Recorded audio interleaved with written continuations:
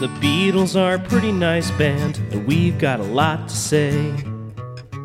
The Beatles are a pretty nice band, talk about them day after day. But we also love the outfield a lot, so are these songs better than your love? The Beatles are a pretty nice band, someday we'll judge if they're fine, oh yeah, someday we'll judge if they're fine. When I get home, we are almost done. I'm gonna take off my shoes. and then I'll take off my socks. First the left one.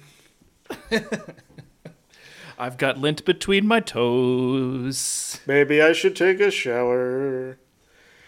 I'm definitely going to take a shower. So he says, I've got no business being here with you this way. What do you think John is going to tell Cynthia? I mean, who I assume is her in the song. Well, I think we could take it like two ways. One's fun, one's not fun. Ooh. The not fun one is, it's the controlling your partner theme that we talked about recently with John. Things she can and can't do. Or maybe he just wants to complain about the rest of his mates in the band to her and just deliver some hot goss. I don't know. I think that'd be more fun. I think it could be both. Why be binary about it? Sure. Yeah, this is John. He's getting really personal in side 2 of A Hard Day's Night. The supposed throwaways. This is the precursor to start, I think, of his Dylan period. I like the whoa, whoa, ah. Yes, that's cool. That was pretty good. I like how it starts that way, too.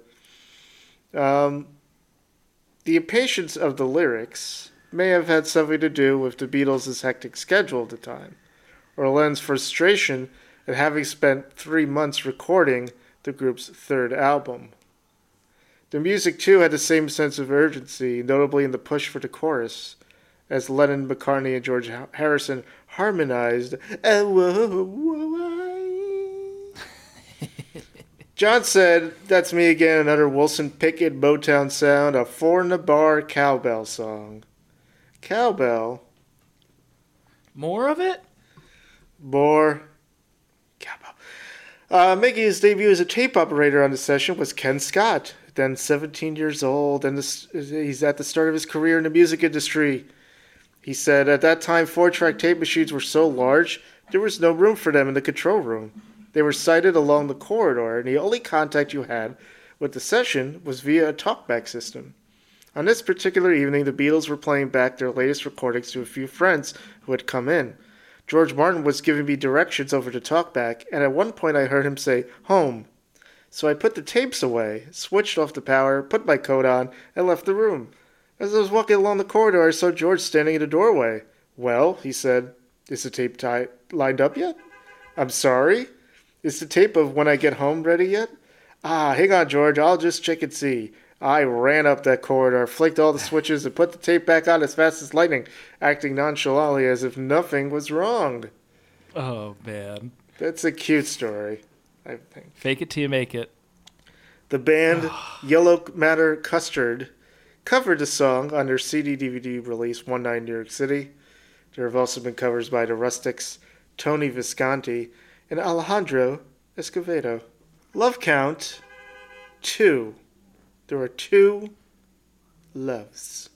Dos loves! Dos love, dos love. Josie scales this song better than Your Love by the Outfield. It's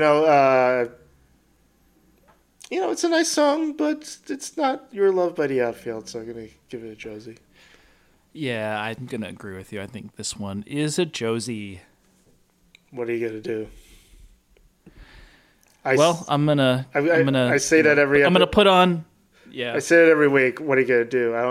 That's my catchphrase. I don't know what. I don't know. I'm gonna put on the outfield when I get home. Whoa, whoa, whoa, Josie. Do you think Paul McCartney knows Your Love by the Outfield? He has to. Maybe. We'll have to quiz him about it when he comes on. The Beatles are a pretty nice band, talk about them day after day. But we also love the outfield a lot, So are these songs better than your love? The Beatles are a pretty nice band. Someday we'll judge if they're fine. Oh yeah, someday we'll judge if they're fine.